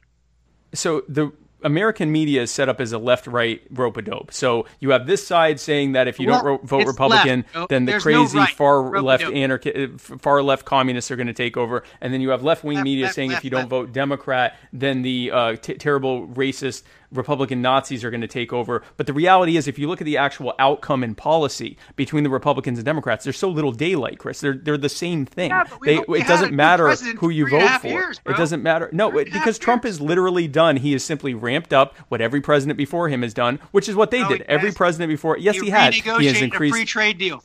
Which was window dressing that actually made things worse, according to the people who were pushing for a change. No, I'm not. What I'm going to give him is that he created a cult of personality and be able to. I mean, thank you for doing that, dude. Thank you for acknowledging that it was such a bad deal to begin with. Hey, Bernie did. Bernie acknowledges that. Yes, we disagree with Bernie Sanders as well. We are not Democrats. We don't agree with Bernie Sanders. Bernie Sanders also has bad economic policies. The fact that Donald Trump and Bernie Sanders agree on trade should concern you. If you're a conservative nationalist Republican, the fact that a socialist Bernie Sanders agrees with Donald Trump largely on economic issues should give you pause. That should maybe make you wonder, wait a second, is there a big difference between these two? About free trade deals. Again, free trade's not the problem. The regulatory burdens were. You asked me about Donald Trump. You asked me about Donald Trump. Go ahead, Dan. Chris asked the question one more time, and Spike, wait and answer him after. Is Bernie wrong about free trade deals? Yes. How? In every way that I just said. The problem is not trade. The problem is the burdens and barriers and taxes that have been created by government, by Republicans and Democrats, that have made the cost. Hold on, you asked me a question. I'll let you. No, you can do that on your side. The problem is that they have created burdens that have made it increasingly unaffordable to do business here. And the people who can afford to move those jobs overseas do so, and everyone else who can't afford to do that just go out of business, or they fold and go work for one of the bigger ones. That is the problem. The trade deal is only the consequence, and it's not even the trade deal itself. The outsourcing of entire sectors of the economy is a consequence of those bad policies. The problem is not allowing people to trade where they wish. Stay in office. Do you completely gut all business regulations on the first day of office? I mean, 100%, all of them. I don't know 100%, but Joe Jorgensen would remove the vast majority of them, yes. So 92%? I don't know an exact number, but the vast majority of them. I want an exact damn number. I don't know an exact number, but let's say 85%. So we're totally in agreement. We would just gut it all. So you gut it all. Okay, I'm with you on that. From there, do you do anything to aid your domestic workers versus the poor country's foreign workers? I just did. By getting rid of those regulations, I've fixed the problem. Do you do also by ending the empire and bringing the troops home and not having them externalize, allowing businesses to externalize their costs of protecting their shipping and importation here, using our Navy, bringing them home so that they'd have to do that themselves. That also helps as well. Getting government out of the way and allowing the market to do what it does and allow the equilibrium of free choice among free people is going to fix almost all of these problems. And from then, it's none of the government's business who anyone trades with. But the idea that the government who created the problem that existed in the first place is going to somehow help us, that let the foxes in the hen house is going to finally fix this problem by adding taxes to us is foolish. As the president, right? You'd be a part of the same government. Well, I would be the vice president. But same U.S. government. We got our buddy Kellen in the background. What's up, Kellen? Say what's up. Hey, Colin. What's up? So funny. We do have some more questions. If we want to divert to a different topic, we've got plenty of questions. Dan, go to some questions. Yeah, whatever's fun, man. Okay. I mean, look, let me say one thing. Go ahead. We're so close to agreeing on pretty much everything, Spike, other than you want less regulation than even I do, which is great because I believe there's some. I think you're farther to anarchy than I am. But we're both pretty damn far from the middle. Okay, I'm fine with it. Yeah, I always thought we probably agreed on a lot more than we disagreed on. That's typically the case. And that's cool. It's just about how do we get there? And is Trump actually against the interests of the top 0.1%. Yes. Otherwise, why would they be so against him? But they're not. That's the whole This is okay. Hold on. I was trying to answer this before. No, but this is what I'm trying to answer again. This entire theater that we have, that, you know, Bernie Sanders is fighting for you, the people. Donald Trump is fighting for you, the people. Barack Obama is fighting for you, the people. George Bush is fighting, blah, blah, blah, blah. It's all the same nonsense. It is a left-right rope-a-dope that tells you that this side screwed you, so this guy is going to fix it. This is our champion, and he's going to fix it with the same policies that the people before him did largely, but with just a little bit changes on the window dress. Except he didn't. No, he didn't. There are 15,000 more troops. There has to be something in you that goes, that's good. No, it's not good, because it was changes on window dressing that simply did nothing but actually make the problem worse. According to the people who were pushing for changes in the trade deal, they said that the changes that were implemented actually led to American-made products being more expensive, which will lead to more imports being bought. Now buying a Ford or a Chevy or a GM or a Chrysler is going to cost even more than buying a Toyota or a Honda or a Mazda or a Mercedes or whatever. You realize the new NAFTA went into place July 1st, right? Yes, that's correct. And the people who have been watching the actual change, what the effects are yet. Of course there is. They can look at the policies and determine what's going to happen as a result of it. They can look at the exact implementation of what's going to happen. Moving their operations here, and they didn't because of the damn coronavirus, making it so demand doesn't necessitate whatever. Have them come over here and do that because of the lack of demand in the United States. But if there was good demand, they'd be moving over to the United States. That's the whole point of this new NAFTA thing. But that's been happening as a consequence over quite some time. United States and keep companies from going outside the United States. It's definitely going to do that. I can bet you any amount of money over the next 4 years that the new NAFTA keeps American manufacturer inside the United States to a better degree than ever before. I would put any amount of money on that. The people who actually watch this stuff and are looking at the natural consequence of the policies are saying that the quota increases that have been put in place will make finally produced American goods. For example, dishwashers and air conditioners and cars and large durable products that are now going to be finally manufactured, what they call a final assembly, being made in the U.S. It's going to make them more expensive as a result of that, and is going to make imports that much more affordable by extension. Not that those things became more affordable, but that comparatively. And your answer, your answer to that, wait a second, let me finish. Your answer to that is to add tariffs to this product, make that even more expensive. So now everyone's getting screwed. The American worker's getting screwed. The American consumer, which is also the American worker, is being screwed. The American taxpayer, because enforcing this is going to cost more of taxpayer money, is being screwed. No one here is being helped, except for the cronies who put these in place, because they ultimately don't care where it's being made. They just want to make money hand over fist. So then why would you support this? Why would you support a deal that the only people that are going to benefit from are the cronies? The United States is the #1 consumer market in the world by far, and our politicians sold out the people who make it that. Which is the freaking middle class, the people who actually have some money to spend. Yes. Our middle class makes about $60,000 average. In China, it's $20,000 average. So we're 3 times the consumer that even the China's best consumers are. So the United States is so much the #1 consumer market that we should make people pay to play. That's what I'm saying. Should just make it more affordable to do it here. Why would we make people pay to play if we could just let it be more affordable here? Everyone would come here. Not only would there be more small business growth and entrepreneurship growth and jobs coming back from those large businesses, but you'd have foreign businesses bringing their work here too. What do you mean pay to play? Why would you tell someone, if you want to do business where we are, you have to pay? Okay, well then I won't do business there. What I mean, that makes no sense at all. Why would you do the opposite? Say, make it more affordable to do business here so everyone can prosper. But what has changed over the last 30, 40 years? Only one thing, and that was the new NAFTA changed into a new trade deal. That was the only difference that we can even speak of. No, it's not the only difference. It's not the only difference. That is the consequence of the regulations that happened. I've been telling you the difference. An ever-increasing growth in taxes, regulations, and other burdens that have made it impossible for the American people to thrive and prosper here. I know I'm talking about what has changed over the last 40 years of government policy. And the only thing that's changed is one new free trade deal since those trade deals actually went into practice. Since the trade deals went into practice, since NAFTA and all that stuff. Multiple things have changed. An ever-increasing growth. There has been a trend of an ever-increasing growth in the cost of doing business in the U.S. as a direct.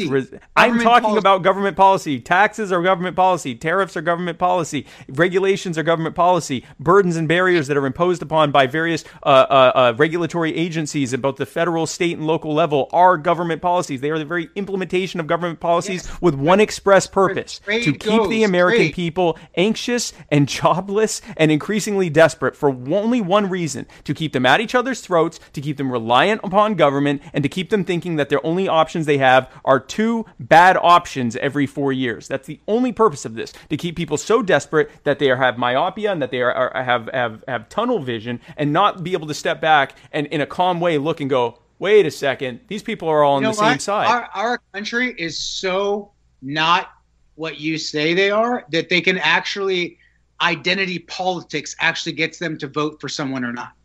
That's how good they have it in the United States. That's economically not having speaking. it good. That's not having it good. I'm not.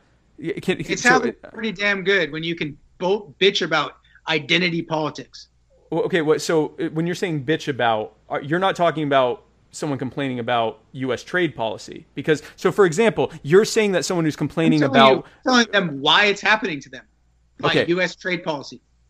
Okay, but and they're telling you why things are happening as a result of police brutality. When I hear people say things like "stop bitching, stop being a victim," usually what I hear is someone saying, "I don't want to hear what you're saying because it doesn't affect me, or I don't think it's real." Guys, we've had like 100 people asking to get you guys' thoughts on the ATF, NFA, Second Amendment, and shit like that. So yeah, go first, Chris. I agree with Spike on all of it. We probably don't even need to talk about that. Yeah, get rid of all of it. Get rid of all of it. Okay. All right. Next question, Dan. Let's do questions. Let's do some questions. Yeah, let's do some questions where we each have like 20, 30 seconds to answer it, and then we can wrap up. Love it. Sounds good. All right.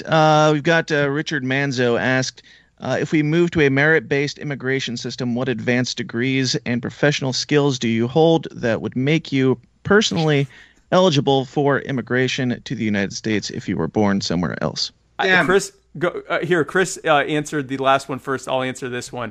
I don't have any degrees, but I own multiple small businesses that I grew into successful ones over the course of 20 years, which in most merit-based systems would allow me to be able to enter a country. And I'm not arguing for merit-based immigration. Go ahead, Chris.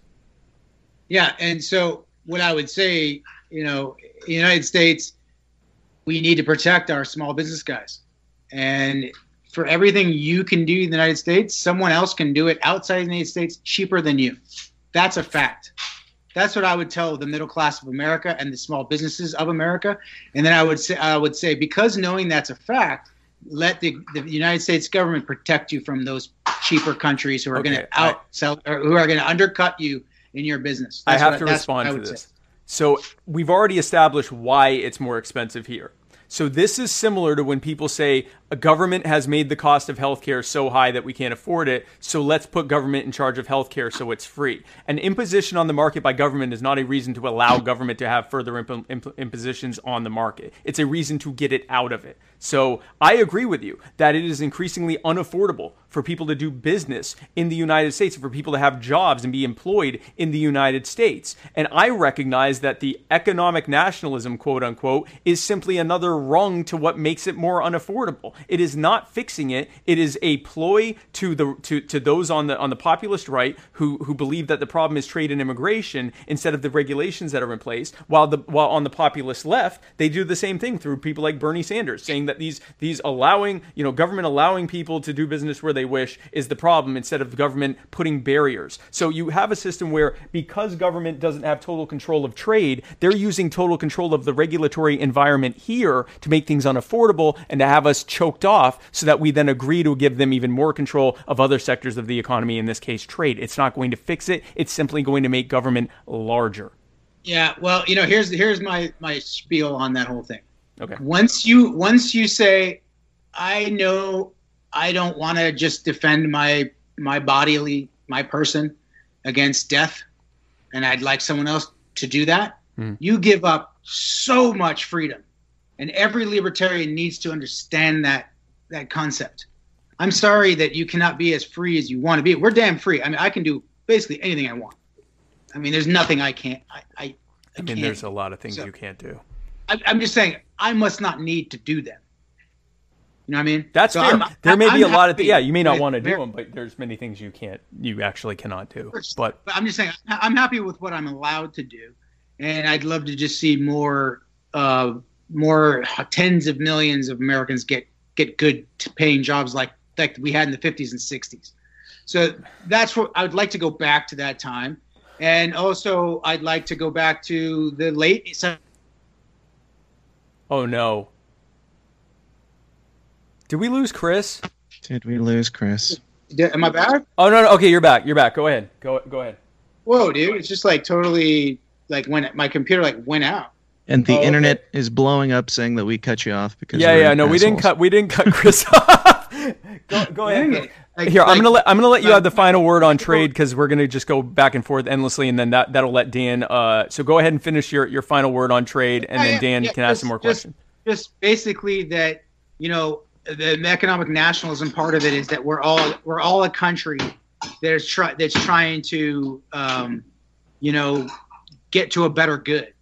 I would think. I would hope that we're all that way. So I'm fine with helping people, do better in life. I'm not so right wing that I'm like just me and screw you all.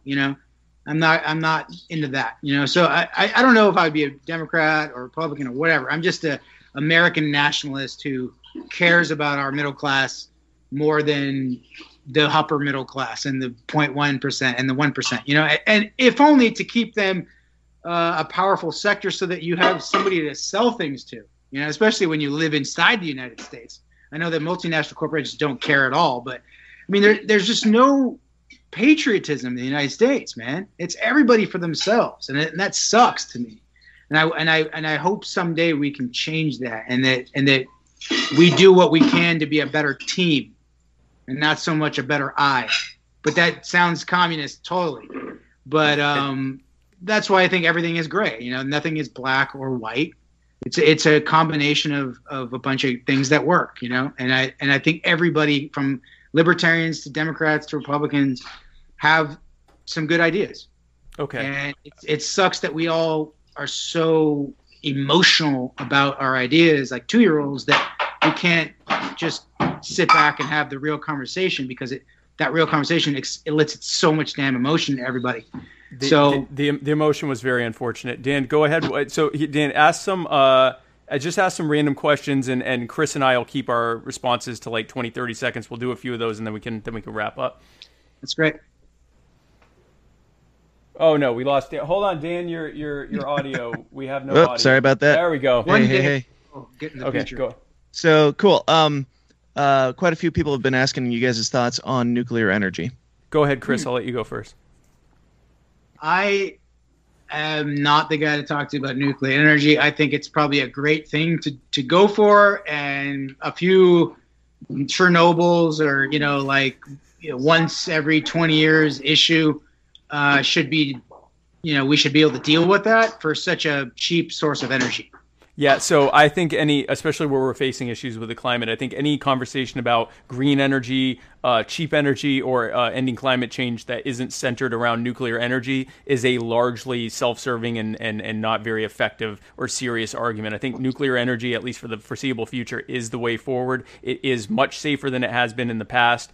Even when you factor in, like Chris said, even when you factor in those occasional things that have happened, if you weigh it against the amount of environmental damage that would happen as a result of other types of energy producing that same amount of energy, it would be far worse. You think of all of the oil spills and the oil leaks and the dumping of coal ash and other toxins into rivers and things and into the air and everything. Nuclear energy is very, very cheap. It is very, very clean, and I think that we should be deregulating that market and allowing for more innovative solutions such as salt thorium reactors and other molten core reactors to be able to provide us with the energy that we need. I think nuclear, at least until fusion is something that is able to be an actual sustainable source of energy, I think nuclear is the way. So go ahead, Dan. Okay, a lot of people are also asking about, and some of these obviously are going to be more directed at one or the other of you, but that's just what it is. People are asking about Trump and Epstein, and do you guys think that there's anything there? Go ahead, Chris. Am I there? Am I here? Yeah. He asked about Epstein and Trump, and if you thought there was any relationship there. Oh, so what I've heard about that is that in 2008, Trump got wind that Epstein was, soliciting girls' first massages, and as soon as he found that out, he kicked him right out, and he was the only guy who agreed to meet with prosecutors and talk about Epstein. The only guy in our whole country that had any information. He said, "I'm willing to talk about that," and the prosecutors ignored him. I've heard similar things. I've heard kind of conflicting stuff, but I've also heard what Chris said about it. I think it's clear Epstein didn't kill himself, and I'm not 100% sure he's even dead, and that he wasn't. Oh yeah, that part of it is like we should all know that. Yeah, he didn't kill himself. He was a terrible pedophile. Someone asked me recently. Yeah, someone recently asked me, they're like, what would libertarians do about pedophilia? And I said we'd kick them out of Washington.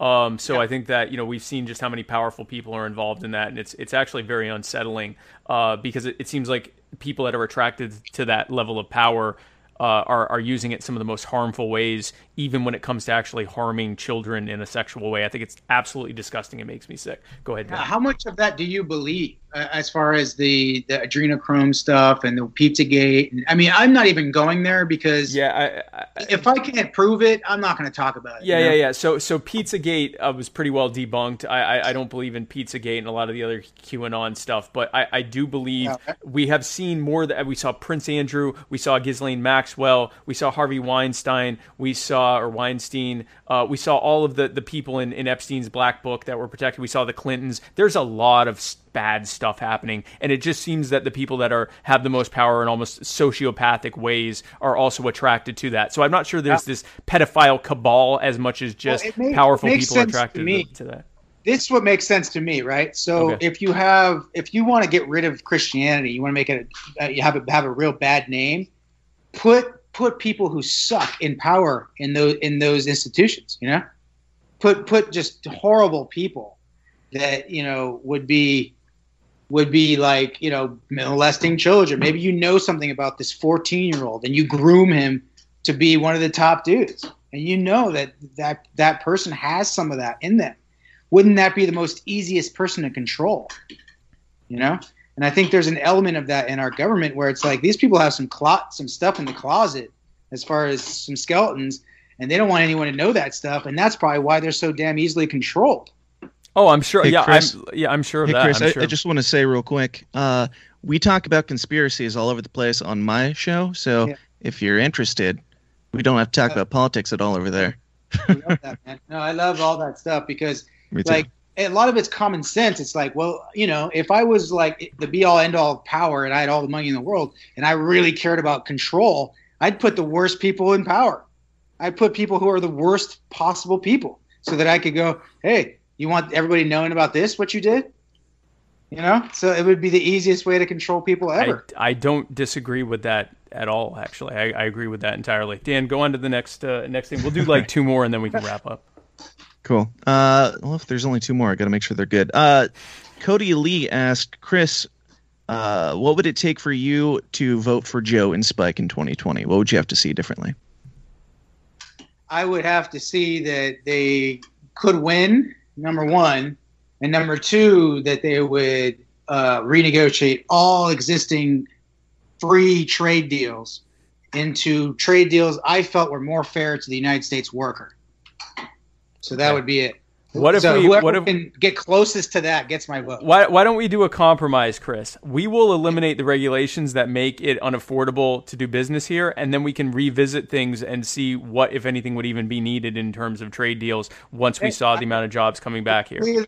Completely in agreement that if you cut regulation to the point where no one's playing referee, then you're going to have better business going on. Okay. There's just no. I am completely in agreement with that. Everybody knows that. Okay. The reason why that doesn't happen is because of power and because people slip in pork in these bullshit bills. Yep. So we like anyone who is, but this is why they use identity politics, because the shit they say doesn't work on guys like us because we can see the truth for what it is. So they have to make it about the next new racism thing or the next, like identity politics thing. I mean, they don't talk about economics. They don't talk about what's good for the average middle class worker. They talk about what group of people are getting shafted the most. Well, so there's actually a good point there, and I want to. Yeah, so I want to talk about the discourse of identity politics, which, by the way, advocating because I'm not against the idea of identity politics, because advocating for the middle class is in and of itself a form of idpol. It is in and of itself a form of identity politics, not racial politics, but a form of identity. You are taking an identity and advocating on their behalf, and so there's not really anything necessarily wrong with that. It's really what the outcome is that we're trying to get for them. That's the only identity I care about. And that's fair. That's the only one you care about, and there are others who have ones that they care about. Dan, let's go with one more, and then we can wrap things up because we're coming up on 2 hours. Okay, if we got to wrap up on one more, I'm going to go with Melissa Teams asked, and she said, this is a deal breaker, so whatever you guys say here is going to determine the winner, I suppose. She said, who was the best Spice Girl? This is deal breaker, so take it away. Scary Spice. Oh, man. Yeah, scary. Scary. Yeah, wow. It's scary. You can tell what kind of people Spike and I are. What Spice Girl we like the most. Yeah, no, scary. I don't think it's. I personally not even interested in the other ones, honestly. No, the only one I'm happily married. I'm not interested in any of them, but none of them take my fancy. For sure. So do we want to do a quick recap, if we can, to point at the different things that you guys agreed on through this? Yeah, go. Do you want to do that, Dan? I don't have them written down, but okay. I just think it'd be a good way to wrap the conversation by pointing out, the middle ground. So I will start with this, and then I will let Chris finish, and then I'll wrap up after that. I'll let Chris have the last word. I think what we largely agreed on, and Chris can correct me where he thinks I'm wrong, I think where we largely agreed is that government largely is a bad actor when it comes to getting involved in the lives and rights and properties of the American people. And that, the less involved government is, the better off the outcomes will be for the American people, especially the common American people, the middle class, the working class, the poor, and so forth. The people that are the marginalized communities and everything else. Those with the least will do better in a system whereby the most powerful people have less control of their lives. I think where we disagree, and this is in my opinion, is where I think that Chris may be applying it inconsistently, where he is against government being involved in, believes that government is largely a bad actor, but then that government policies in certain arenas would make those things better as opposed to just getting them out entirely. And whether it's on policing or whether it's on, community problems or crime, or whether it's on trade or immigration or anything else, that, I believe that because government is a bad actor, they should just be as little involved, preferably not involved at all as possible. Whereas Chris believes that there is a better implementation that could happen in order to make these same politicians and same policies fair and better for the people who need it the most. And then I'll let Chris kind of wrap it up. Fair. That's totally fair. And but what I would say to that is I would love the way you want it to be. But the reality is that we do have policy. And even Trump himself, I'm going to slash regulations left and right. And, there's a lot of people who are still saying you didn't do nearly enough, dude. And I'm probably one of those guys, but he did something. So that's all I'm looking at. He did something towards that level. He did something towards the free trade stuff. But it's like we can talk about how bad government is all the time, but it's like, who's willing to do a few things that are good? Just a few things. That's all you need to do. You convince me you can do a few things in 4 years and you got my vote. Because every other freaking party just lip service. Trump comes in here and says, I'm going to do these 3 things that nobody's been talking about for 30, 40 years. And he wins the damn presidency, of course, by doing that. And so I just want more of that. I want more. So you're saying all Spike has to do is a few good things and he's got your vote. three big things that are like, immigration, trade, and tax and regulation of businesses. Those three things are it. We're going to do more than three big things, not just on those, but on everything else. And before I let you guys go, Chris, what do you want to plug before we go? What do you want to plug? What's going on? We just dropped a new record July 3rd. It's called Shadow Work. Check it out. Spotify or Pandora or whatever. We love coming out and playing live for fans and for new fans and all that good stuff.